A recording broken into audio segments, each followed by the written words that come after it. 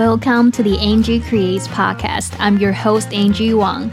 In this podcast, I interview curious humans on how they become the most alive versions of themselves through creative expressions like movement, art, and writing. 欢迎来到 Angie Creates， 我是你的主持人安吉。在这个节目呢，我喜欢和来宾们聊聊关于数位游牧、写作、艺术和身体训练的不同主题，探索如何活出最精彩的人生。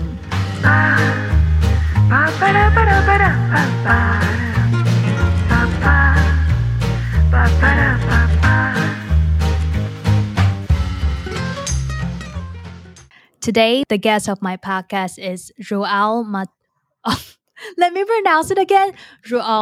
Mateus. João Mateus. That's good. That's nice. good. I still remember the first time I pronounced his name wrong.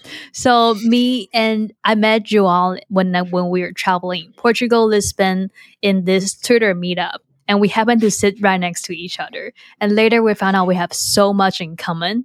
But João is way further on the path of being a trainer for online education, especially for adult education. So today I'm super, super excited to have João on my podcast to talk about everything regarding adult online education. And he has a very interesting background. So he is a Portuguese educator and thinker. He has a degree in jazz guitar and developed his entrepreneur mindset when he was a teenager, being an active musician.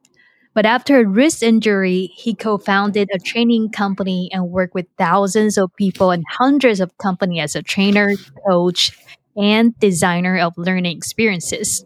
He co-founded an NGO focused on teaching soft and meta skills and became a pedagogical coordinator in Entrepreneur Gym.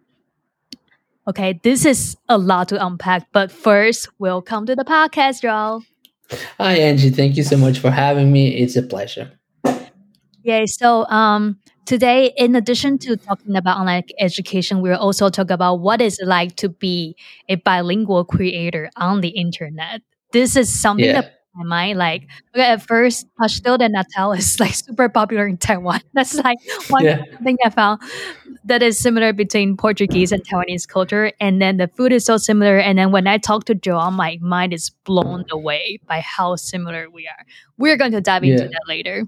So I want to ask you the first question. How did you get interested in founding a training company after your music career? Yeah, so that's a great question. So first of all, once again, thank you so much for having me. It's a pleasure, and I really hope that this conversation adds value to both of us and maybe to someone listening. So how did I get interested in creating a corporate training company? So that's a complex answer. I'll try to give it a short answer. So because I was a musician and I was I had to develop as a teenager this entrepreneurial mindset because I was trying to sell my music, trying to play with the best musicians there was, and I also wanted to make some money.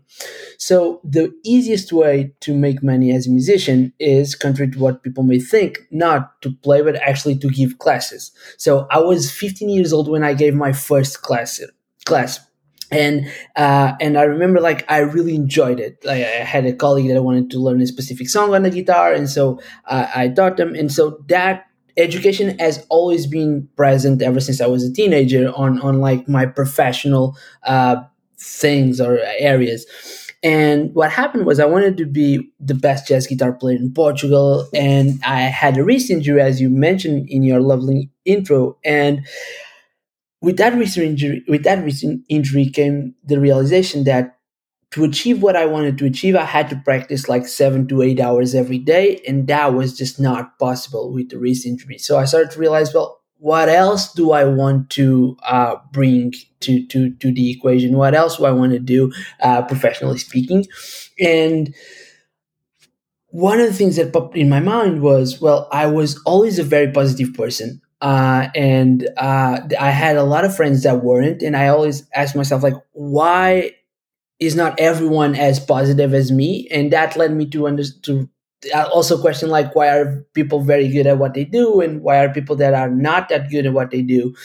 And so I started to read about that. I started to read about psychology, about biology, about history, about philosophy, anything that I could lay my hands on, and to work on what I call the human potential question. How can we help human beings develop more potential? And so, after doing all that research and after trying to understand how our minds work, eventually, when I finished the degree, because even though I had a wrist injury, I ended up finishing it. I just decided to co-found a company, just trying to share these ideas with people that would find some value. And so, me and two other co-founders, we created a company called Academia do Sim, which in English is Yes Academy, and we basically started to give training sessions to companies. One of these individuals was already a trainer, and she was very very good at it, and so she had some companies that wanted to work with her. And so basically when we created the company, those were our first clients. And yeah, basically that's it. That's how I decided to co-found it.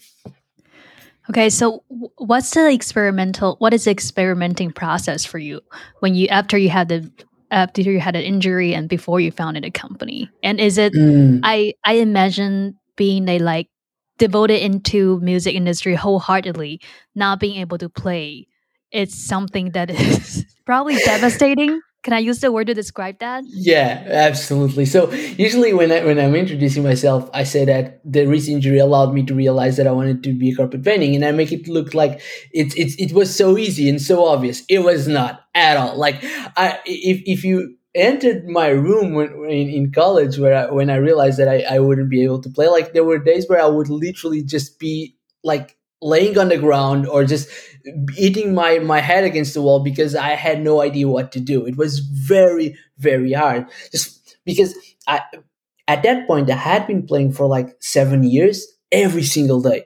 So when someone told me like you cannot play the guitar, and I was like, you have no idea, no idea. Like, I've been playing every day, I won't stop now. And then I remember the doctor just making giving like with a smirk saying, well, you either stop playing for a while and then maybe you get back, or you continue, you will basically destroy your wrist and you'll never be able to play again. So that was very hard. Like the experiment process was actually, it took me a while to understand like that I wanted to do that, because I did a lot of journaling back then, just trying to understand like what were some of the things that I was good at, and what alternatives there was. And so after spending a lot of time writing, I realized that music was the language that I knew that allowed me to inspire people.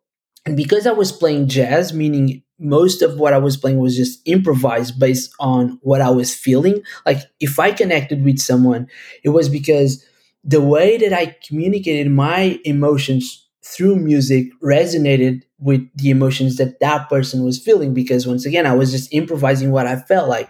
And so I realized, well, if I want to inspire people, I can do it in many different ways.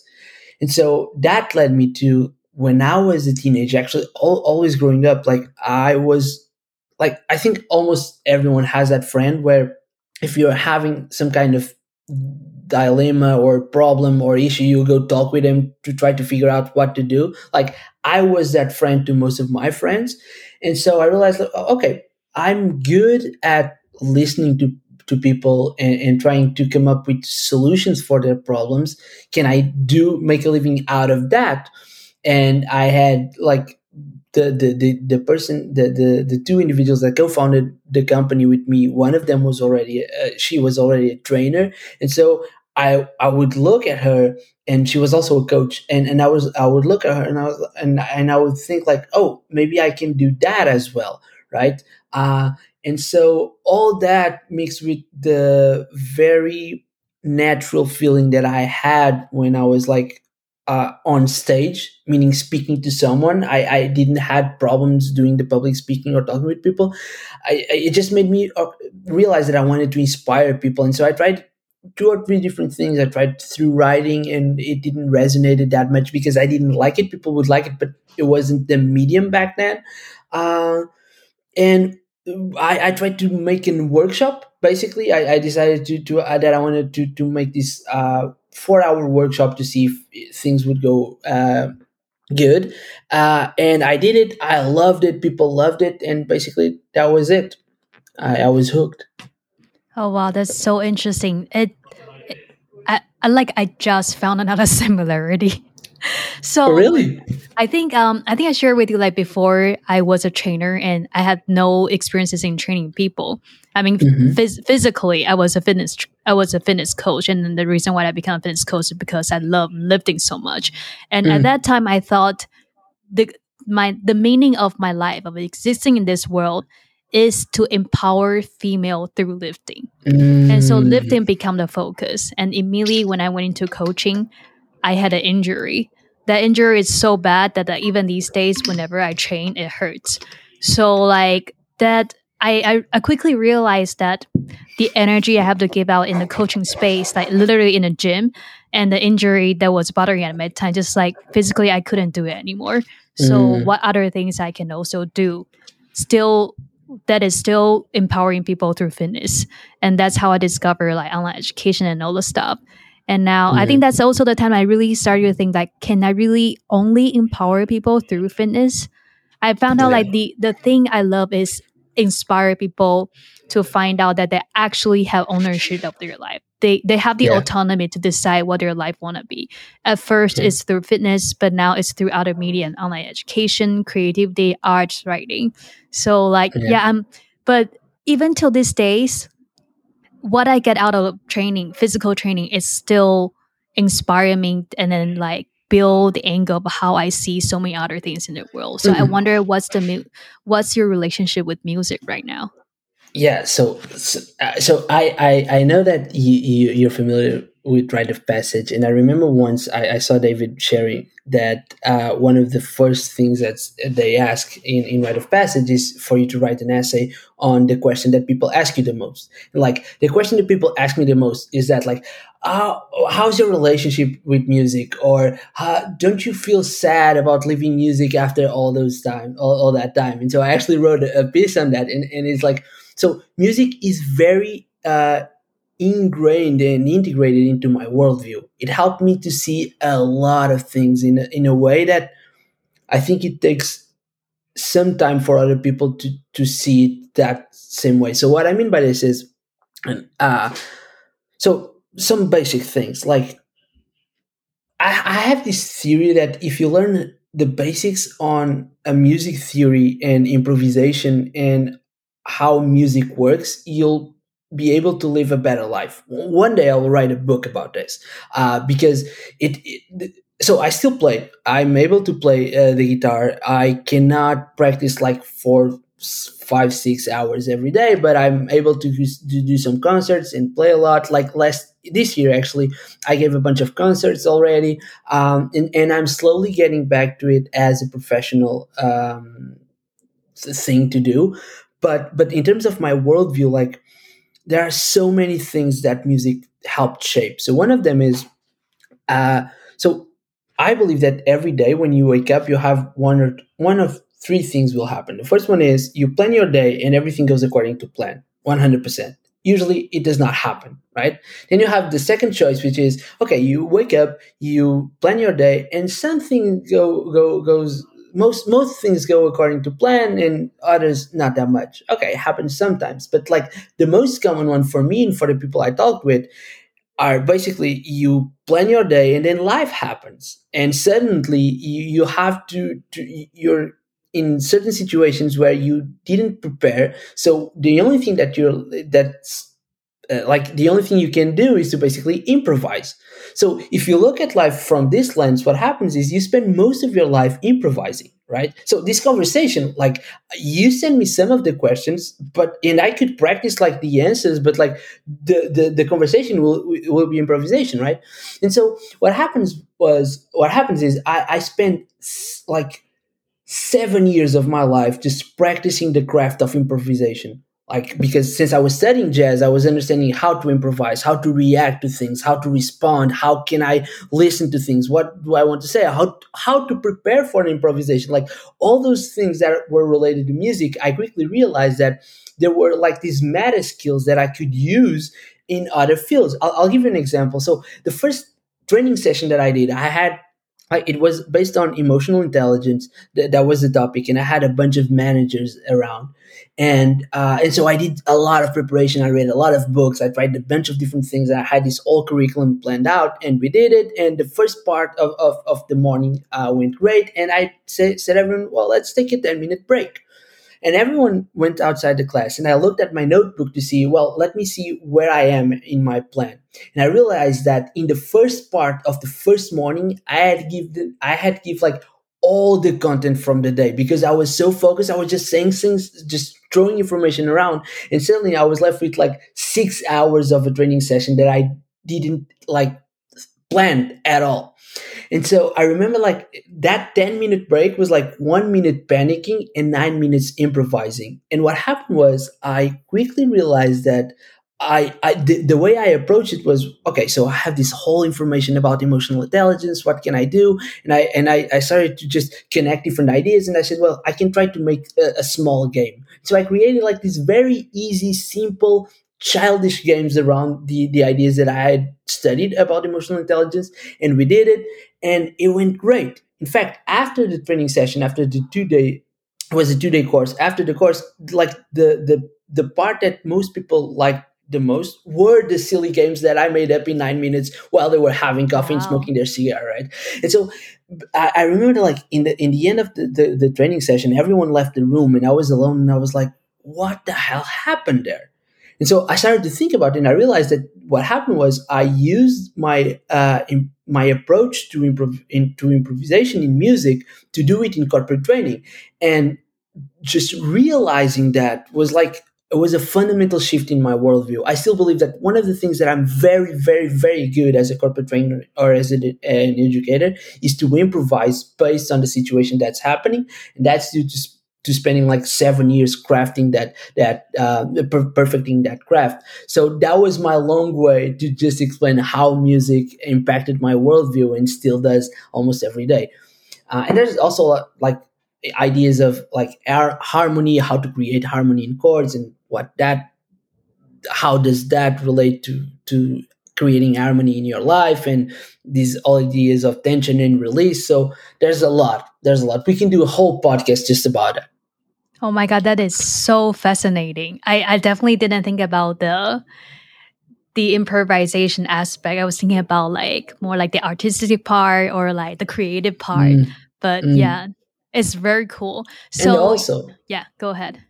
no, so that also, but like, and a second skill that I just remember is listening. So when, because a lot of times when you're playing in a jazz band, what's happening is you need to listen to whatever is happening, so you can follow that invitation. So in a jazz band, what happens is every time someone plays something, that's an invitation for you to follow or to decline.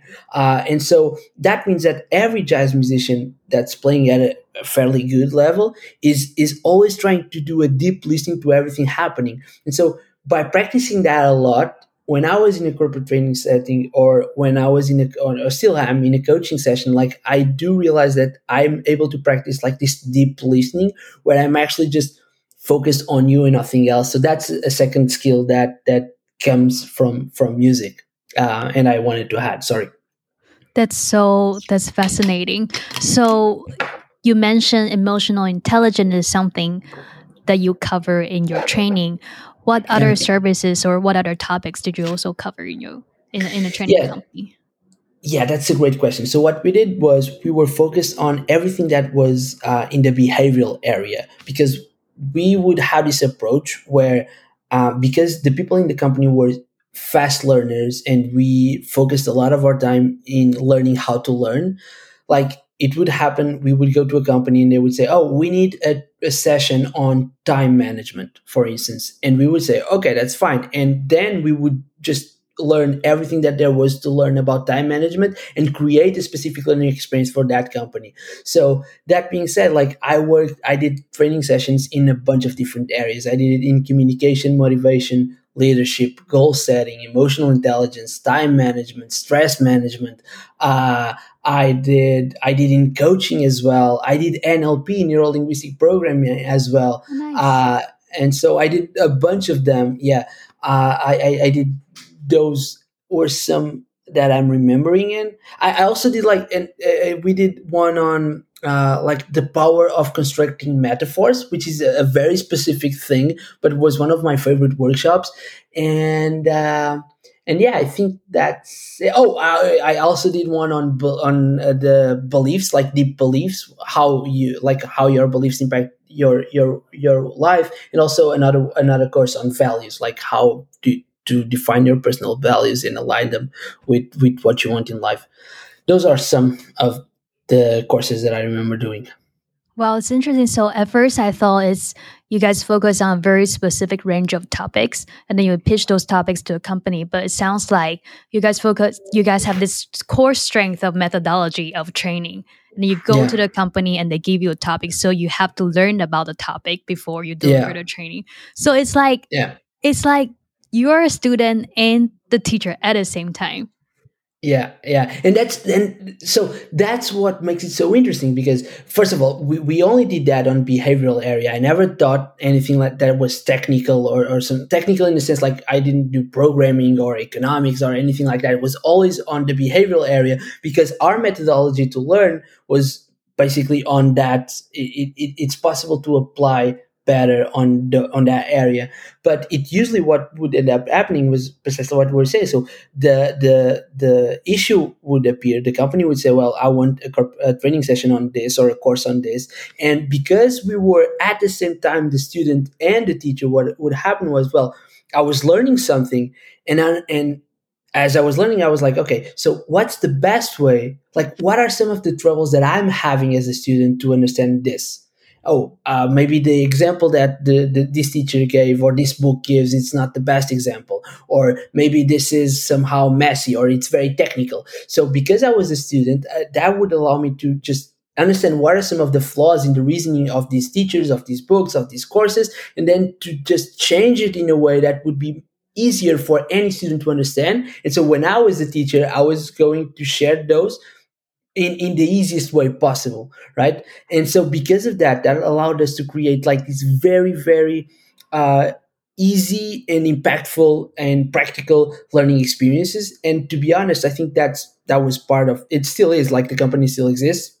It's part of like the success that we had and that they have on teaching, is because we developed these learning experiences in a very original way. So that is part of my comment. And also, like, we did that for a while. Like in the first year we did that a lot, but then what happens is usually, like, most companies will focus on three to five areas. So we ended up like realizing, oh, okay, so we have these 3 to 5 areas, let's focus on making sure that every single edition of every single course on these areas just gets better and better and better.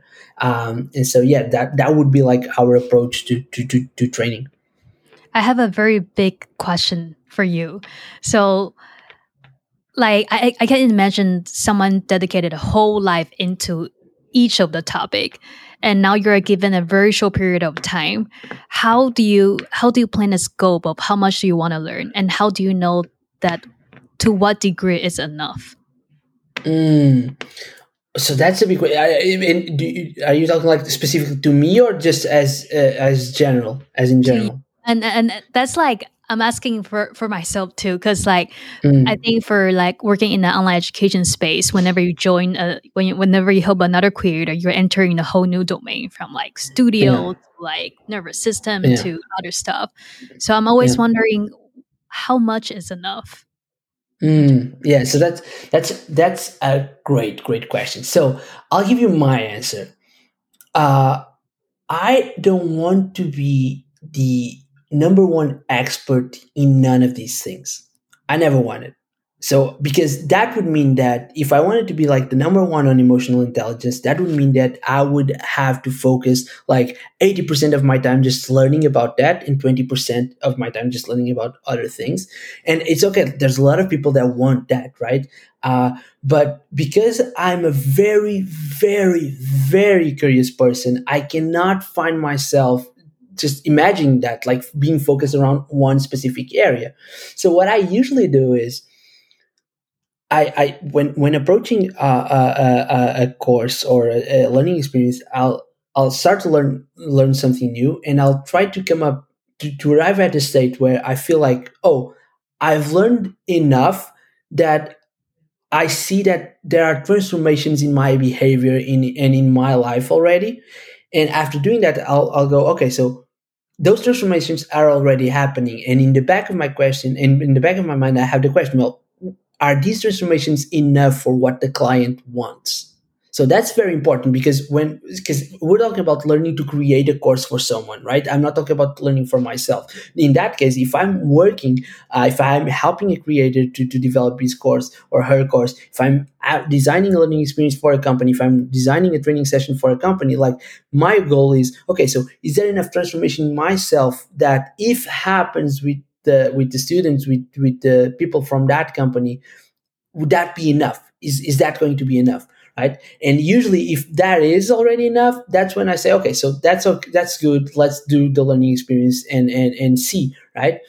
So that would be like my answer, focusing on just when to stop when I'm designing a learning experience. Like for myself, I usually don't impose any specific limit. Like for as long as I'm interested in a certain topic, I will just be obsessed about it. And then there's a moment where I just know that, okay, maybe that's enough. Let me switch to another topic.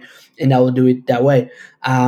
So yeah, basically, I think that would be my answer. I'm not sure if I answered like the way you wanted, but let me know.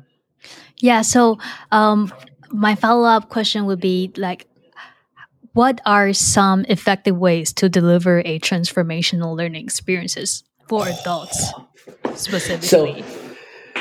So that's a very complex question. I'll try to unpack it. So the first thing that you need to understand is that there are different types of learning experiences. So you have teaching, you have training, you have mentoring, and you have coaching.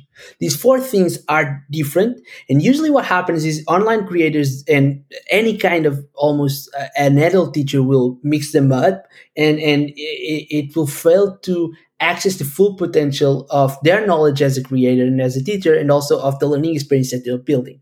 So what are the differences? First of all, teaching is focused on just sharing knowledge. So what I mean by this is, if you're designing a class and I'm teaching a class, I want you to gain a specific knowledge about something, like usually theoretical knowledge. So that's teaching. Training is focused on creating a behavioral transformation. And so that's one of the biggest difference, and usually people don't understand it. So when you're giving a training session to a company, you don't want them to know certain things. Like sure, they can know certain things, that's good, but like the main focus has to be like, what kind of behavioral transformation I want these people to do. So, and that's like one of the most common mistakes in adult education, is that people just try to teach things to adults. One, either just giving them the knowledge and it's irrelevant, because usually adults don't want knowledge that much unless it really helps their lives. Or second, they actually want to create this transformation on this behavioral transformation on their students, but the creator himself or herself, because he or she is not thinking about this, is focused only on the knowledge that he or she knows, it creates like it's harder for the student to understand what kind of change in my behavior I have to do, right? So that's a fairly common mistake. And then just finishing up, have mentoring, which the basic is just individual training, where based on the problems that you're presenting, I will give you like the best strategy. So it's almost like a training 101. And you have coaching, which where the focus is to basically ask questions so that the people get to the results that he or she wants. So a lot of times these are all mixed up, and the best way to create the best learning experience for an adult would be, okay, so what does this person want? If he or she wants just, if the student wants only pure technical knowledge, teaching is enough.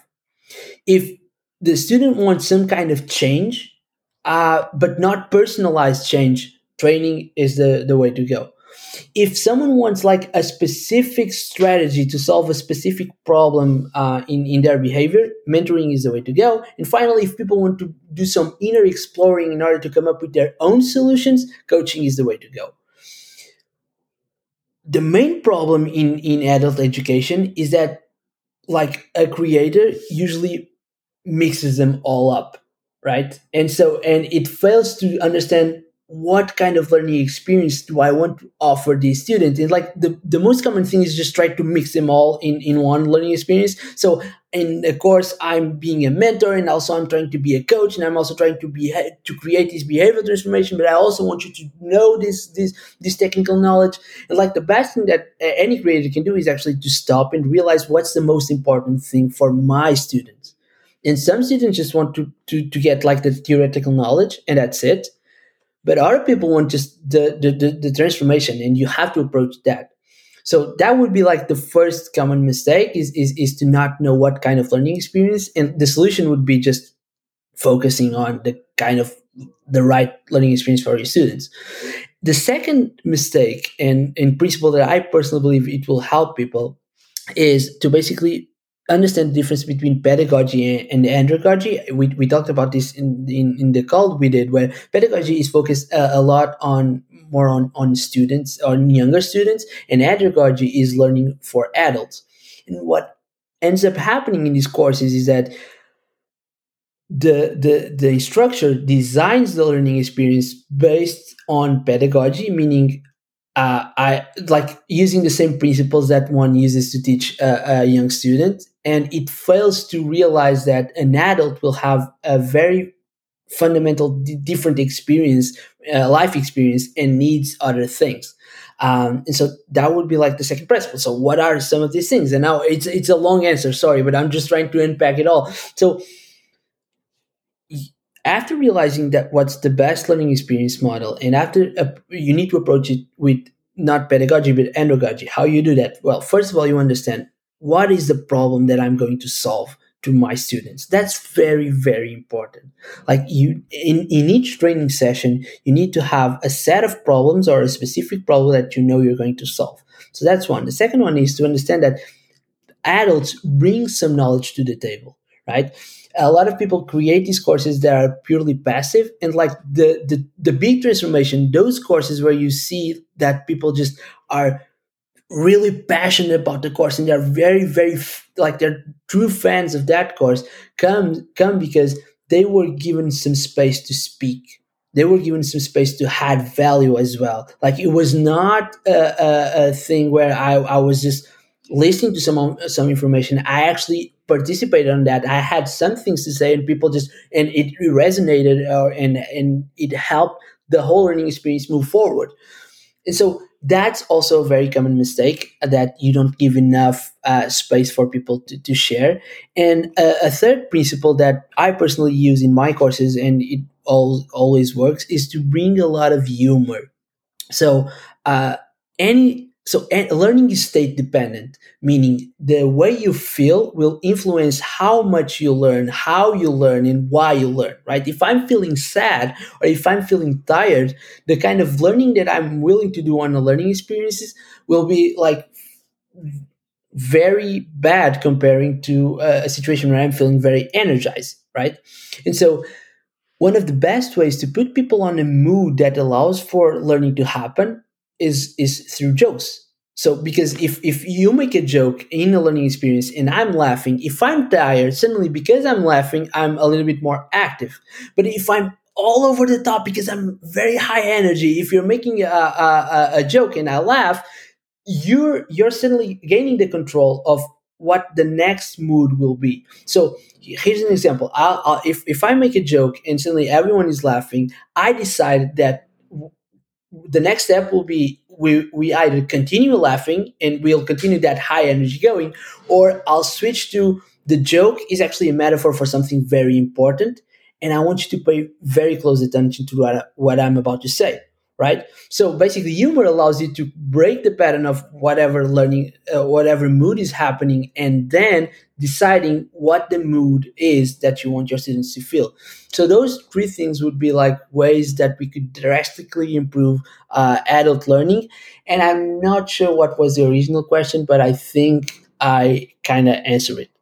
Yeah, well, my original question was what contribute to a successful Yeah, transformative learning experience. This is like yeah, super fascinating, especially the jokes part. Like I think a lot of time we ignore the emotional journey of how student experience before, during, and after the course.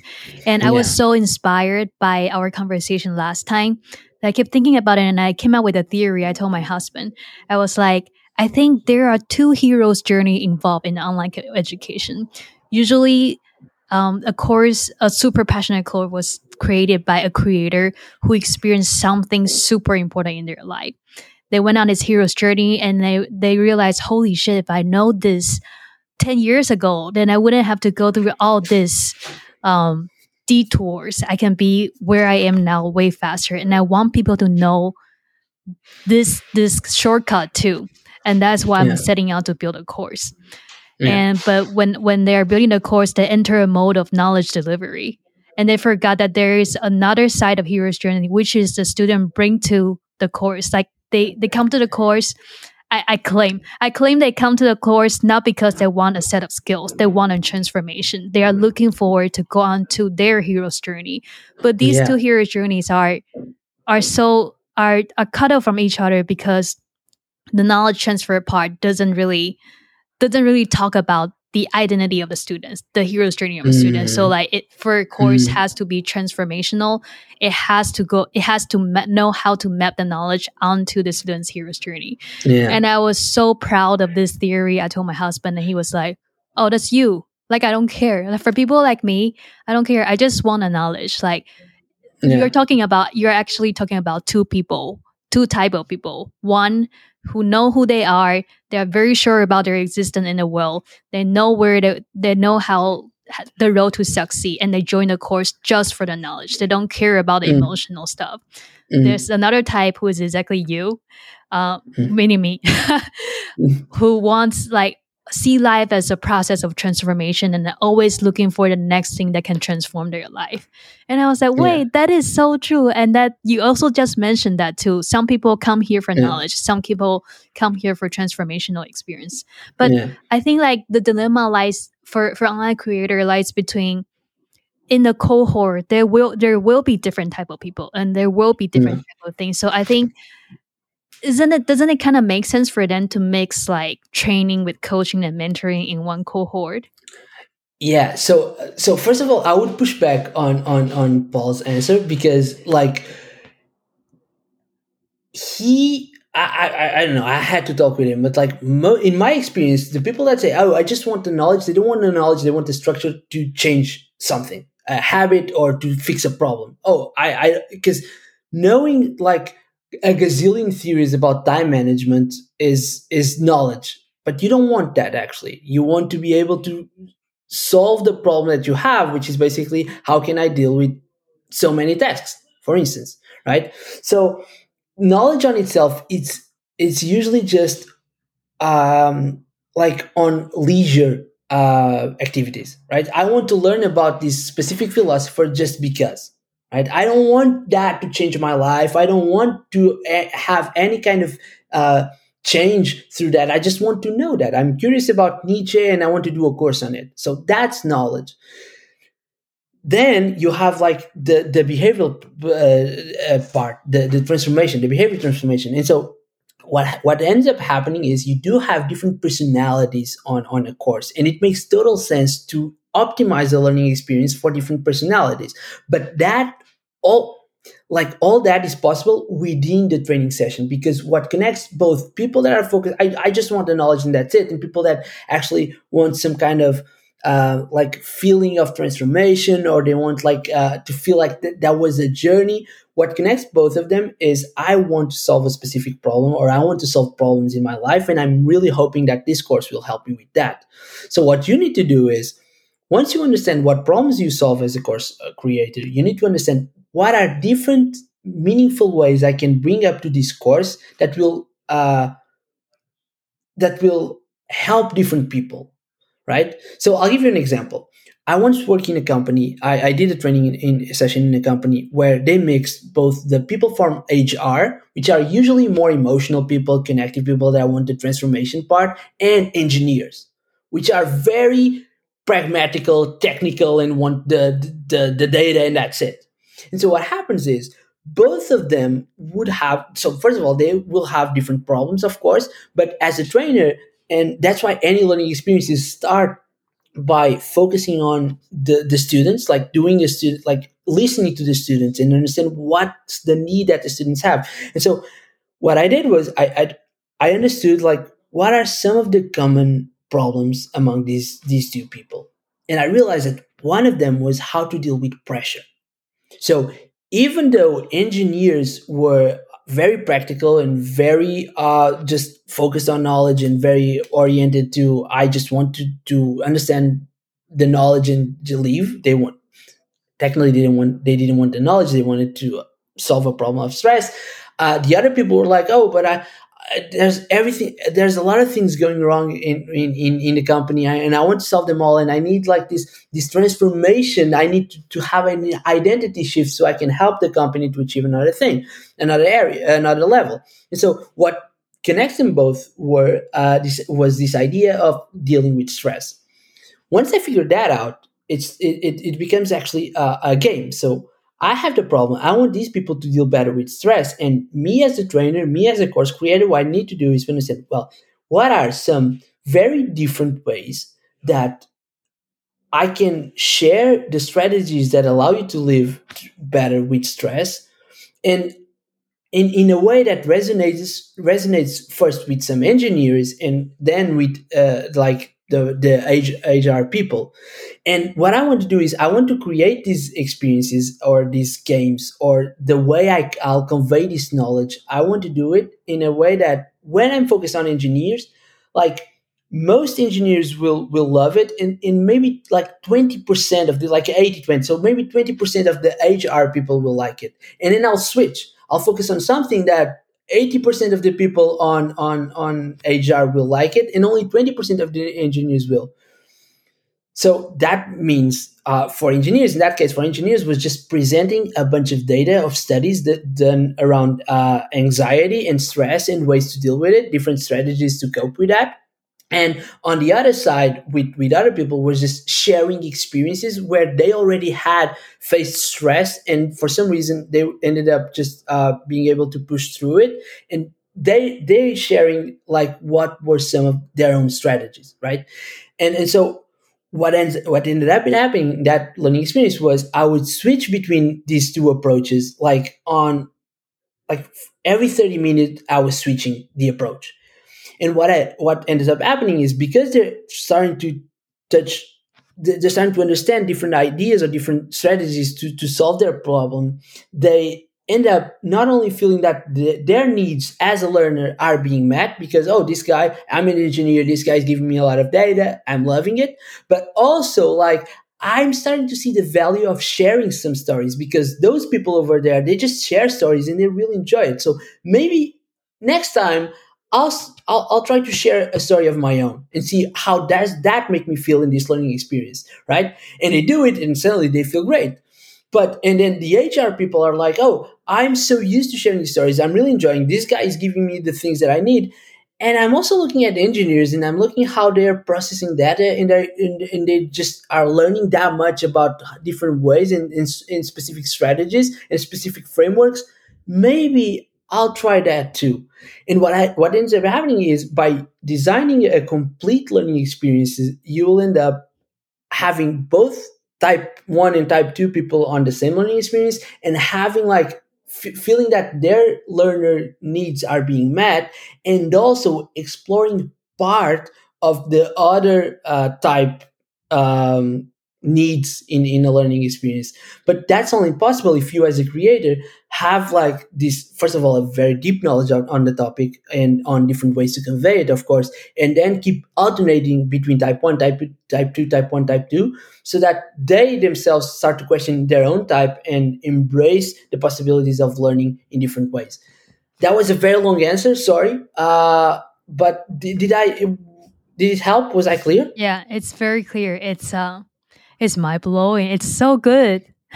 Thank you. I can definitely see this was happening in some of the big, like very um the big online courses that has very active community members in science.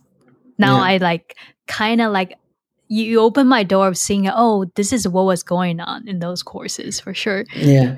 Yeah. Okay, now It- yeah. And I was just saying that it also it's really, and that's why when you're a course creator, one of the things that you really need to understand is like when you're outlining the course.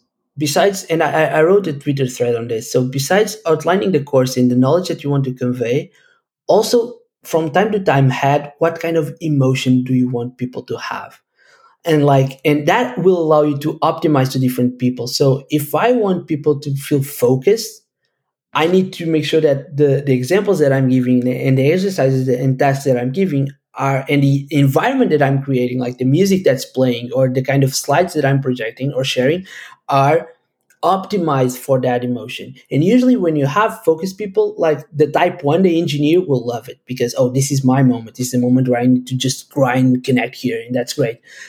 But also if you have like, oh, in this part of the learning experience, I want people to have to feel like very joyful. So I'll have like maybe a picture of a dog, and I'm telling a story about like a funny story, and that allows for people to feel that. And like the type two people will be like, oh, that's so great. I'm having this emotional experience. So just having some, being very deliberate in what kind of emotions do you want people to feel in your learning experiences would probably solve like 80% of the problems in adult teaching, in my personal opinion. That is perfect. Thank you so much. So, course creators, if you're listening, you know who to go to to seek expertise advice on creating your own course. Now, I want to Yes. switch gear a little bit. So, through this training experiences, you realize you actually realize what is a go. Wait, I'm stuttering here. What is a modern golden age like Mm, mm, for mm. for So for yeah, for human beings? So, would you like to talk about like how do you how do you the story behind you starting the yeah, modern golden age podcast? yeah, and being interested in that all that. So yeah, so that's another long story that I'll try to keep short. I had a previous podcast where I interviewed people, because I co-founded this corporate training company, and I met a lot of people doing weird jobs. And I was working with high schoolers that would sometimes say to me, like, I can either be a doctor, a lawyer, or a failure. And I was like, no, that makes no sense. And I'll try to, and so I created this podcast because I had very interesting friends and I want to showcase them to kids. So that was like my first podcast. I loved it, but there was a moment where I started to feel some dread doing another episode, and I quickly realized that the conversations that I was having on that podcast weren't the kind of conversations that I wanted to have. And so I started to think, well, what kind of conversation do I want to have? And suddenly one day I was scrolling through Twitter, and Visa, which I think you know, shared like this meme of the dominoes meme. I call it. It's called If We Play Our Cards Right. And basically it's like a bunch of dominoes aligned, and it implies that if we tackle the first, which is something like finding more friendly ambitious nerds, if you tackle all of them, the last domino would be a golden age of humanity. And I looked at that meme and I was moved by it. I was like, oh, this makes so much sense, and I want to be part of this golden age of humanity, but how can I do it? Because my ideas aren't deep enough for me to just go out there and share it. I don't have a clear vision of what a modern, what a golden age look like. So what can I do? And once again, I look back at my own things and I was like, oh, okay, I'm very, very curious. I consider myself a full-time learner because I want to be always learning something. I'm fairly good at having conversations and asking questions. So maybe I can do a podcast uh, talking with people about this specific idea of a golden age. And I call it the modern golden age because so I did some research and I realized that all the golden ages before are geographically bound. So what I mean is all the golden ages that previously happen in specific places, like physical places, because very talented and ambitious people were connected there. But like with the internet, for the first time, you can have a modern golden age where suddenly the place where you are, it doesn't matter anymore. Like the physical place doesn't matter, and because you can connect with ambitious and like-minded people online, and these communities will first create this modern golden age online, and then it will leak out into real life. And so I basically tried to come up with this perfect vision of a modern golden age. I realized I couldn't do it. It didn't make any sense. And so I started a podcast just to talk with people. And what I want to do is I want to talk with 100 different people and at a given moment in our conversation, ask them the same questions and then compare 100 answers and realize, well, what's the pattern here? Like, what are some of the things that everyone mentions? And then maybe share with people like, oh, I've talked with 100 people about this idea of a modern golden age. And like the thing that everyone says is that we have to be kinder to each other. So how can we like create like something that's actionable around it. And yeah, so that's how I get into the modern golden age. Is a topic that I'm obsessed with, and yeah, I try to talk with people about interesting projects that they're building and how that connects with humanity reaching a modern golden age.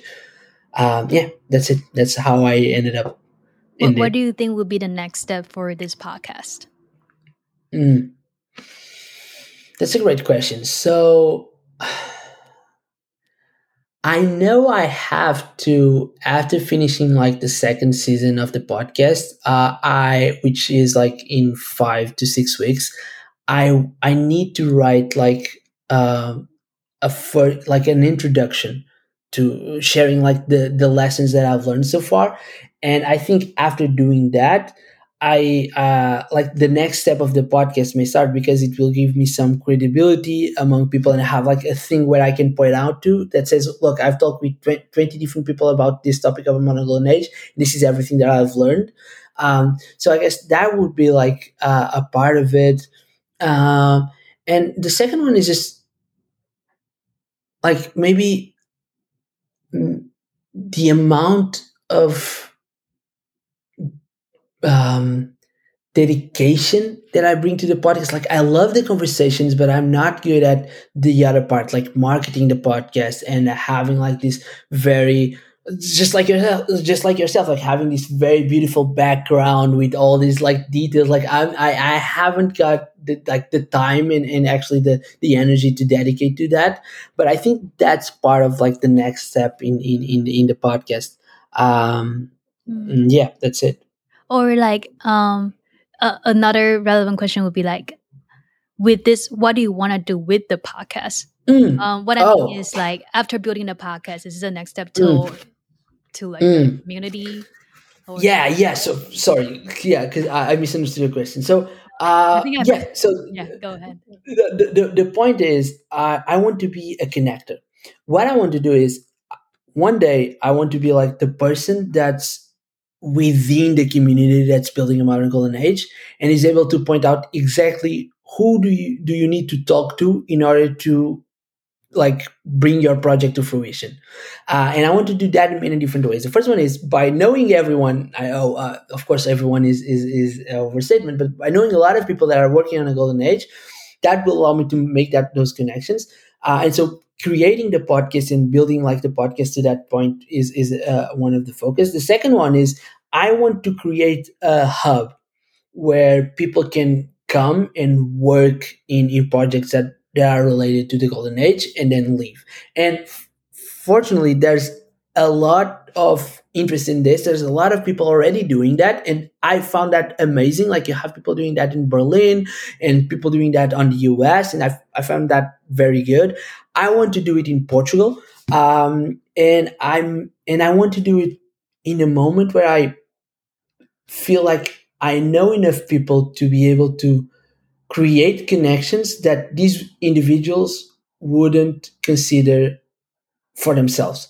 So what I mean by this is maybe I know maybe you know someone that I know as well, but like you think about that person in a way, and because I know both of you, I see, oh, but wait, like in in reality, like Angie would love to work with John because John has like this and this project that Angie doesn't know about, but if they connected, they can create a third bigger project. And so I want to create like this hub when I feel that I'm already in a position of knowing enough people to create these connections. Um, And yeah, that would be like my last goal for the podcast, to be able to create a community and then to create this physical space in Portugal where people can come and work in projects that are somehow related to a modern golden age. Nice. Looking forward to see that project comes true. Yeah, me Okay. too. Now, so you share a lot of your expertise, your stories of founding a company and then founding the podcast. And I know a backstory that we shared when we were during a meetup. And I would like to, like you said, to transition to our next focus of the interview, which is our journey as bilingual creator. So the Yeah. backstory is like I told you that I recently quit writing and then or like interviewing in Chinese because I feel like I'm moving to the States and then like I'm not really connected with the Chinese part of me anymore. And I wanted people to know, I want to connect to like the creators who I will be meeting, who I will be really like physically based. And when I make the announcement, it was really hard for me because it, apparently not apparently, like in Taiwan we were brought up in a way that not being able to speak good English is a humiliation. Like you should be shameful for yourself if you don't speak good English. And like it's definitely not just a tool. There's so much cultural implication of this language. You're literally driving on the road and you'll see a big billboard on the skyscraper that say, don't embarrass yourself when you cannot reply English native speakers questions. Sign up for our English class. Stuff like that. Holy moly. Yeah, only later that I visited other Asian country that I realized it's special for Taiwan. Other people like I think Mhm. I don't see Japan or China has the same type of marketing Mhm. strategy for English classes. And so Mhm. when I announced that I wanted to started to create English to like I tried to put my most authentic, the most like heartful energy out to show that I'm not choosing to create in English because I think English is better than Chinese, but because of other stuff. And then you also Yeah. share a story that you were originally writing a Portuguese newsletter and then you switched to English newsletter. Could you share with Yeah. our audience that? Yeah. 100%. So I started to write on the internet a long time ago, and I always did it in Portuguese. And even now, if people subscribe to my newsletter, they'll see that the newsletter was created like 3 or 4 months ago, because that was finally the moment where I realized I'm going to talk about a modern age here. But like I've been writing for a long, long time, and I did it first in Portuguese in social media. I had like one or two Facebook pages, and then I did it on my own personal pages, and then I finally created like this newsletter in Portuguese. And I really enjoyed speaking and writing in Portuguese because it's like it's my language, so I know how to formulate impactful sentences. I know how to formulate beautiful sentences. I know how to formulate like educational sentences. Like it's natural. But it came to a point where I realized, well, why am I writing? So my question was, why am I writing? And I realized that, well, I'm writing because I want to attract more opportunities. And then we'd be like, oh, okay, so if I'm writing to attract opportunities, and I need to understand, like, is writing in Portuguese increasing like the amount of opportunities that I have? And I was like, okay, maybe if I'm focusing on like Brazil, because Brazilians are a lot of people, and I can go that route. But like that's not what I want. So, but to maximize opportunities, I need to switch to English. And so I actually did like 2 or 3 like test posts where I would send like a post that was in English, and I had like this intro saying, "Oh, this is like I would make this up, like, oh, this post is I'm writing this in English because like I have a foreign friend that only speaks English that asked me to do so." And I would just send this out and see the reaction of people, and I would quickly realize that people wouldn't even just open the newsletter or would actively ask, "Well, why are you writing in English?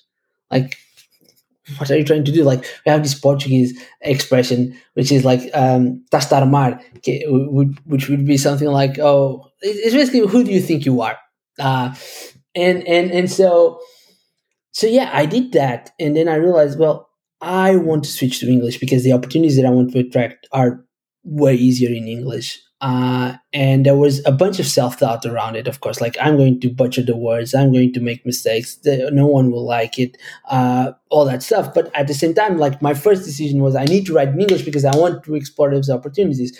So what I did was I created a second newsletter only in English, and I didn't tell anyone except my mother and my father. That was it. Like, and my girlfriend. But even her, I was like, look, I'm doing this experiment. I'm not sure if I'm going to do this or not, but if you want to check it out, it's here. It will be in English. So there's that. And she was very supportive, of course. But like, I didn't tell anyone, and I started like from scratch all over again because I didn't want people to know that I was writing in English. Because being a native speaker, like, people, first of all, just the mere fact that you're writing online, people were like, "Who do you think you are? What do you have to say? Like, what, whatever." And there's that, and also there's that because I'm also like I'm a fairly young person. I'm a 26-year old. Like, a lot of my friends are like still on building like their own careers, and so they would be looking at me sharing like, oh, hey, here's how you do something. They'll be like, oh, you're only like, you're a young guy, you don't have like, I'm 26, but back then I was like 20 or 21.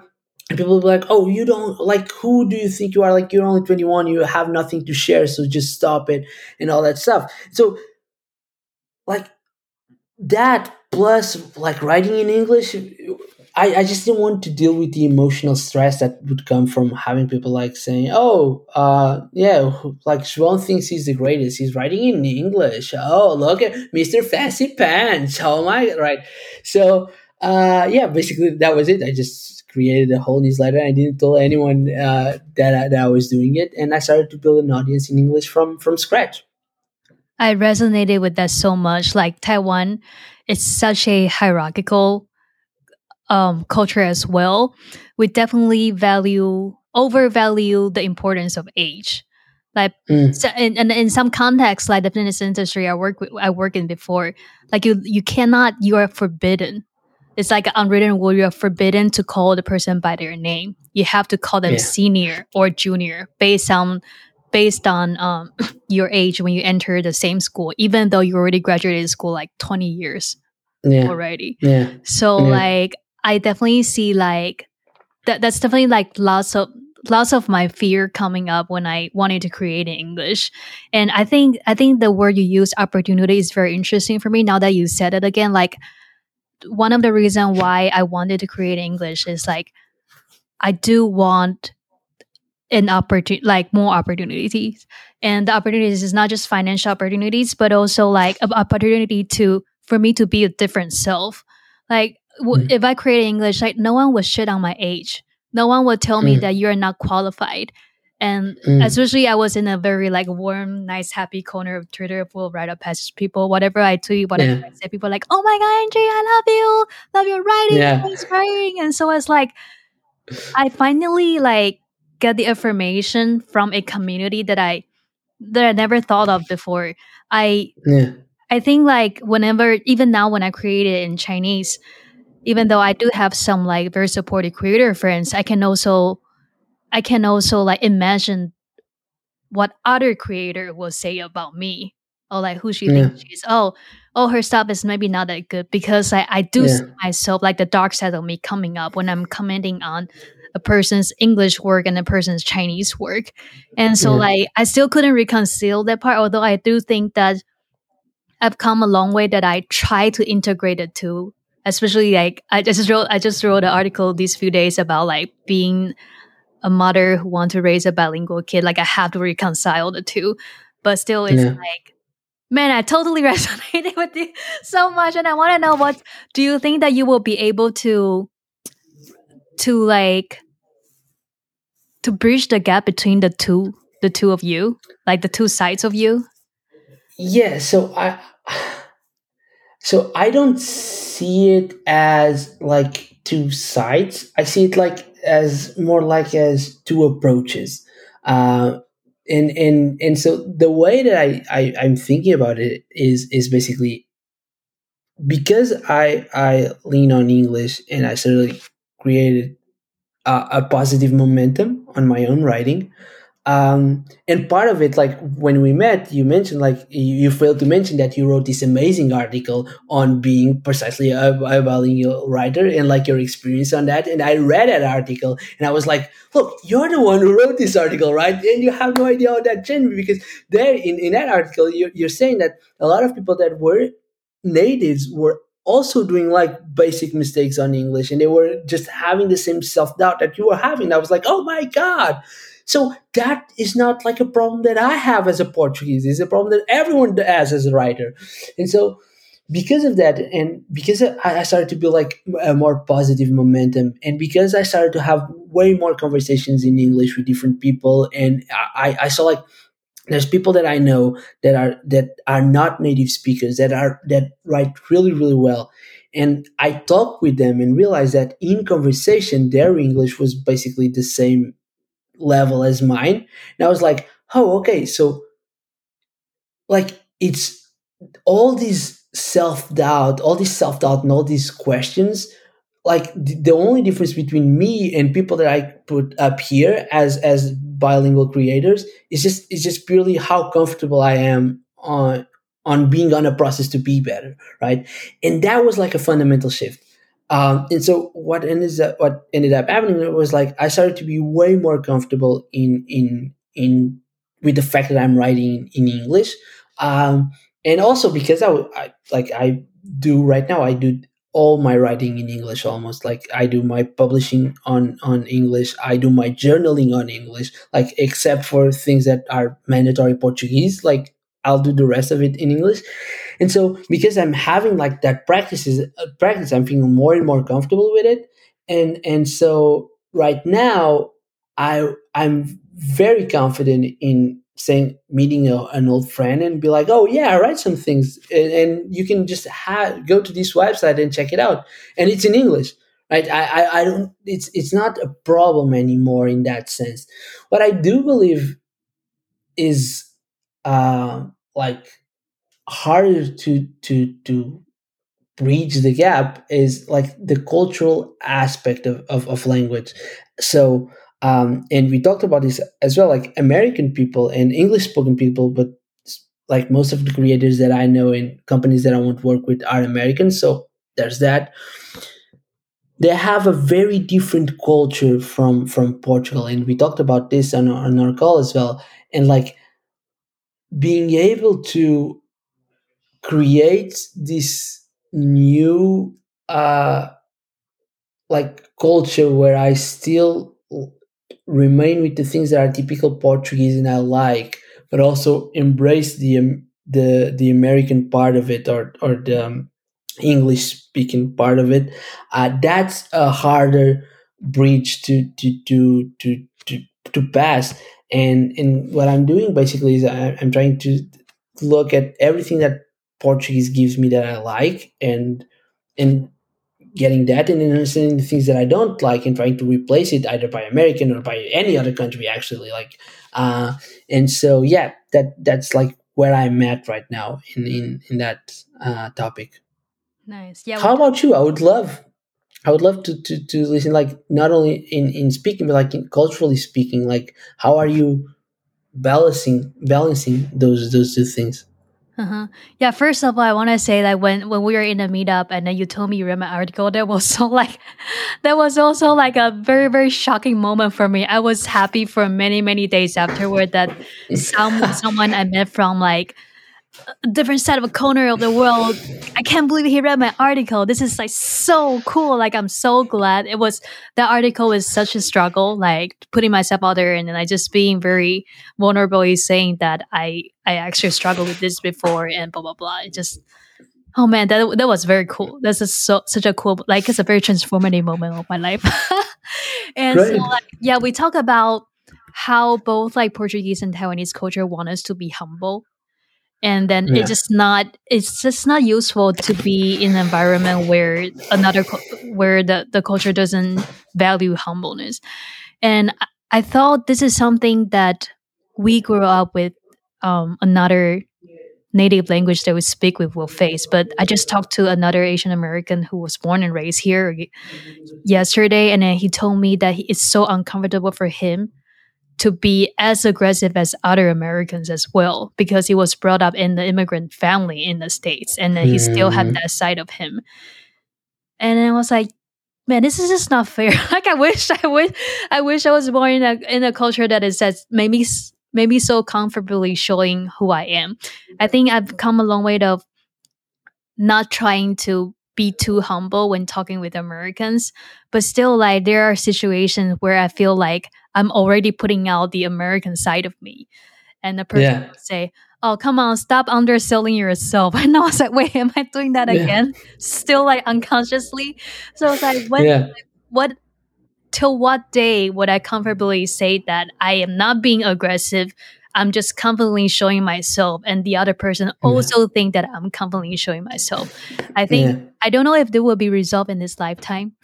yeah, I hope so, but I do think like want needing to succeed in a total different culture, like I need to learn how to overcome discomfort of like doing something against mother my mother yeah, culture's norm, yeah, the culture known of my mother culture.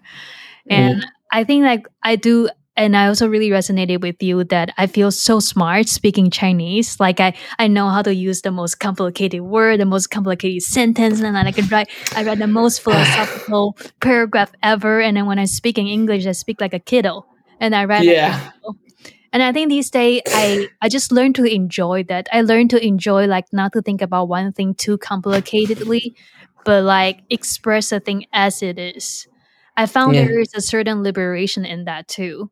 Like when I yeah, was learning Spanish, it's even more so. Like I was I was in Mexico, and then no one knows my life stories. I was so lonely. I want to make friends. The only friends I have is my Spanish teacher.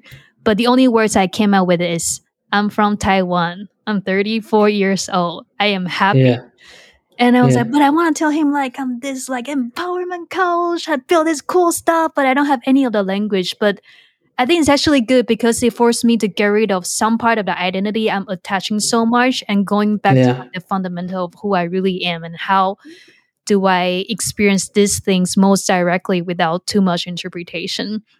yeah, But but if there's a time where I feel like I still have so much to say, and if I write in English, no one will understand. I couldn't express myself in English either, then I will write it in Chinese and I will yeah, publish on my Chinese Instagram or newsletter. yeah. That's my strategy so far. Yeah. Yeah. No, and like just so like in my opinion, like I want to have that level of assertiveness when talking about the things that I've done, but I also don't want to lose like some sensibility because I have like this experience, and I'm not generalizing, but there are a lot of Americans that I met that are way over the top. Like there's sometimes I've met people that I don't know they can. So in Europe we enjoy football, which for you for American people is soccer. But like we enjoy football and like I've met Americans that can just do like basic things like just having the ball on their feet and just balancing with 3 or 4 times just with their feet, and like they go and say, oh, I'm very good at soccer, you want to see me play, and they do that, and like any Portuguese kid can do that, right? And so sometimes I think that that's an exaggeration, and I don't want to get there because even though I want to be completely comfortable in sharing the things that I do, and I know that I can be a lot more. Like doing this podcast, like 3 months ago, would be like the most uncomfortable thing. Even if I was speaking English as good as I am right now, the mere fact that I would be here just speaking about all the things that I've done and all the things that I and all these companies that I've worked with, it was weird. And I'm constantly looking forward and walking for a future where I can just be confident in what I already do. But I don't want to lose that edge that comes from, oh, but I can do more, but I want to push myself, or maybe I did that, but I also like, so that part of culture, like that accessibility, I still want to remain. To me personally, one of the things that I did in order to become like more comfortable in articulating better my ideas was, first of all, like changing everything, every kind of writing that I do to English, and like changing journaling was a big step because I journal a lot, and it made me, like, sometimes a thought would come up in my head in Portuguese with specific words that could be replaced, but would lose like the strength of the thought. And so I would force myself, no, I want to learn how to say that specific word because that's the feeling, or that's the idea I want to convey. And so doing that was a big step. And another one very big was just read more fiction in English, because usually in English I would read nonfiction and I would focus on Portuguese books for fiction, and also reading fiction in English, like the kind of words, the non-technical words, like they pop up and I have no idea what they are, and I just try to learn them and have like this whole document with different words that I want to learn and want to integrate in my vocabulary because they're beautiful words. And so those are some of the practices that I'm doing in order to be able to become even more comfortable in English. And also having like conversations with people has been like a life changer. Like 2 days ago, 3 days ago, I met the first international friend, like that came from Israel. He came from Portugal, and I met him, and we spent the morning together. And only after he left, I was like, man, I actually was able to maintain the conversation without just overthinking what I was saying or having problems articulating the kind of thoughts that I wanted to do. Like I was presenting in my hometown, and like we have a monastery filled with history, and I told him like the whole history around the monument, and I was like, oh, nice. I'm reaching a level where I can be more comfortable in a way that I speak, and consequently in the way that I write. And that happened because of those three things: just switching journaling to English, having more conversations, and reading fiction in English as well. Well, that's interesting. I think for me, I also see like 3 months ago, the conversation with you is that would not happen. I would just be so afraid reaching out to you, and I will be constantly analyzing like, oh shit, I just used the wrong tense. I say he instead of she. I say she instead of he. Oh my god, how am I going to cover? How am I going to carry on the next the rest of the podcast interview? But I think for me, like what really changed, and I was thinking about these days, what really changed for me is like not my English ability, but like how worthy I think I am in terms of connecting with other people. And I think that being a mother definitely made me have to like be courageous and then start like get buried in my own drama, and then I just like wanting to like the best for my kid, and also like and so like through that I know how to be a courageous person. And Yeah, because of that, I started to feel like I am not I am not worthy of a connection just because I made some English mistakes. I think writing yeah, that article definitely helped me throughout sort out a lot of this. And every moment I am so comfortably talking with you now, I am so like amazed and proud of myself. And yeah, I hope like this will I hope that this will continue for sure. yeah. And what am I gonna say? I forgot, but yeah. There are Happens. definitely times that like during our conversation I was like, oh holy shit, I made this mistake. I'm going to edit out this later, and then the next moment the Angie the more comfortable Angie will come in and say, no, just put the podcast out. Like Yeah, what the content of your conversation is much more important than the mistake I made. yeah, Like I think by putting out the mistake, it will also force me to accept this part of me and be a yeah. braver creator too. Oh, I remember. One So hundred like, percent. yeah, I think that about journaling, like I intentionally, I also just realized that I was analyzing my journaling, and then I will be bitching about my life in the most like sarcastic and depressing way. Like, you are you are a piece of shit. Why do you do this to that? You didn't do anything, like in Yeah. Chinese. Like you say Yeah. you're going to publish this thing. You say you're going to write on time. You never did it. I am so Yeah. disappointed at you. And then I will start writing in English. Say, but at least you did so many things already, and I'm still proud of you. Mm. Like, I love you, and blah blah blah. And I said, wow, this is Yeah. really too cultural identity, just like changing Yeah. automatically depending on the I'm going to say a negative The stuff about mood. myself Yeah. or the positive stuff about myself. Yeah, Yeah. that's so interesting. Oh my That god, this is such a great absolutely. conversation. Yeah. Yeah. It makes a lot of sense. Like, and but I think that maybe it's just that language is like a vehicle for like alternative language is a vehicle for us to express like the shadow part of ourselves. Mm. Maybe if you like, because I get what you're saying, but the thing is, maybe if he switched, I'm not sure if he decided to switch to English, like that voice would disappear, because I don't think that's just related to language, but also like to a part that we all have, right, that sometimes does not make us that happy. But like, talking to the mistakes, like, I actually am against, like, I never edit my mistakes in actually anywhere.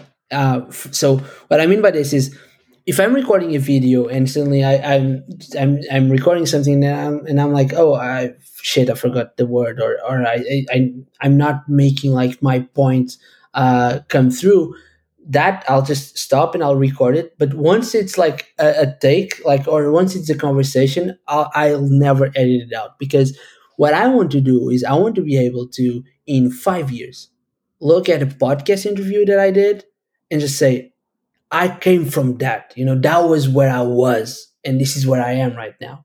And if I edit and suddenly it seems all perfect, like, I will, I won't be able to feel the joy from that comes from growing and from learning in long, like in the long enough term, right?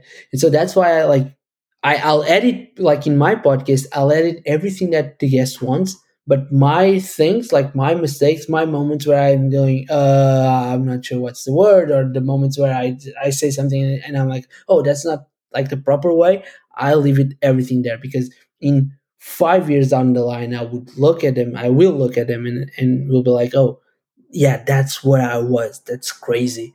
And because and maybe I'm just thinking about this, right? But because when I was in music, I would record all like, I would record me playing, and I would look down and see, oh, that's so funny. When I was starting, and this would seem very hard, and now I play that like with my eyes closed behind my back, right? And so, like, I was always used to this idea of just recording the mistakes so you can then see your progress. And I believe that's a very good practice to have as a creator as well. This is your growth testimonial for yourself. It's Yeah. going to like nice. Thank you so much. It's been such a wonderful conversation. For the last part, I would like to ask you, what will the golden age look like for your life? That's a very deep question. Uh, like, I believe that part of a golden age in my personal life will definitely be around, first of all, having a family. I'm a very family oriented person, like, and so that's definitely there. And I do see like the full manifestation of a modern golden age, or of a golden age in my life, will have to have like a family for sure. Also, like, creating new institutions that allow humanity to surpass current level and be able to achieve a next level will definitely be part of it as well. And and yeah, I think that, and definitely not only creating institutions, but also like somehow being connected to education. I do believe that's part of my calling. um so yeah, those would be like three things. So first, having a family. Second, like, meeting other people that are somehow like-minded third bringing new institutions would be like the manifestation of a golden age in my life. Nice. Thank you so much. So if Thank you. our students, oh, if our students, No, if our so- audience want to learn more about you, where can they find you?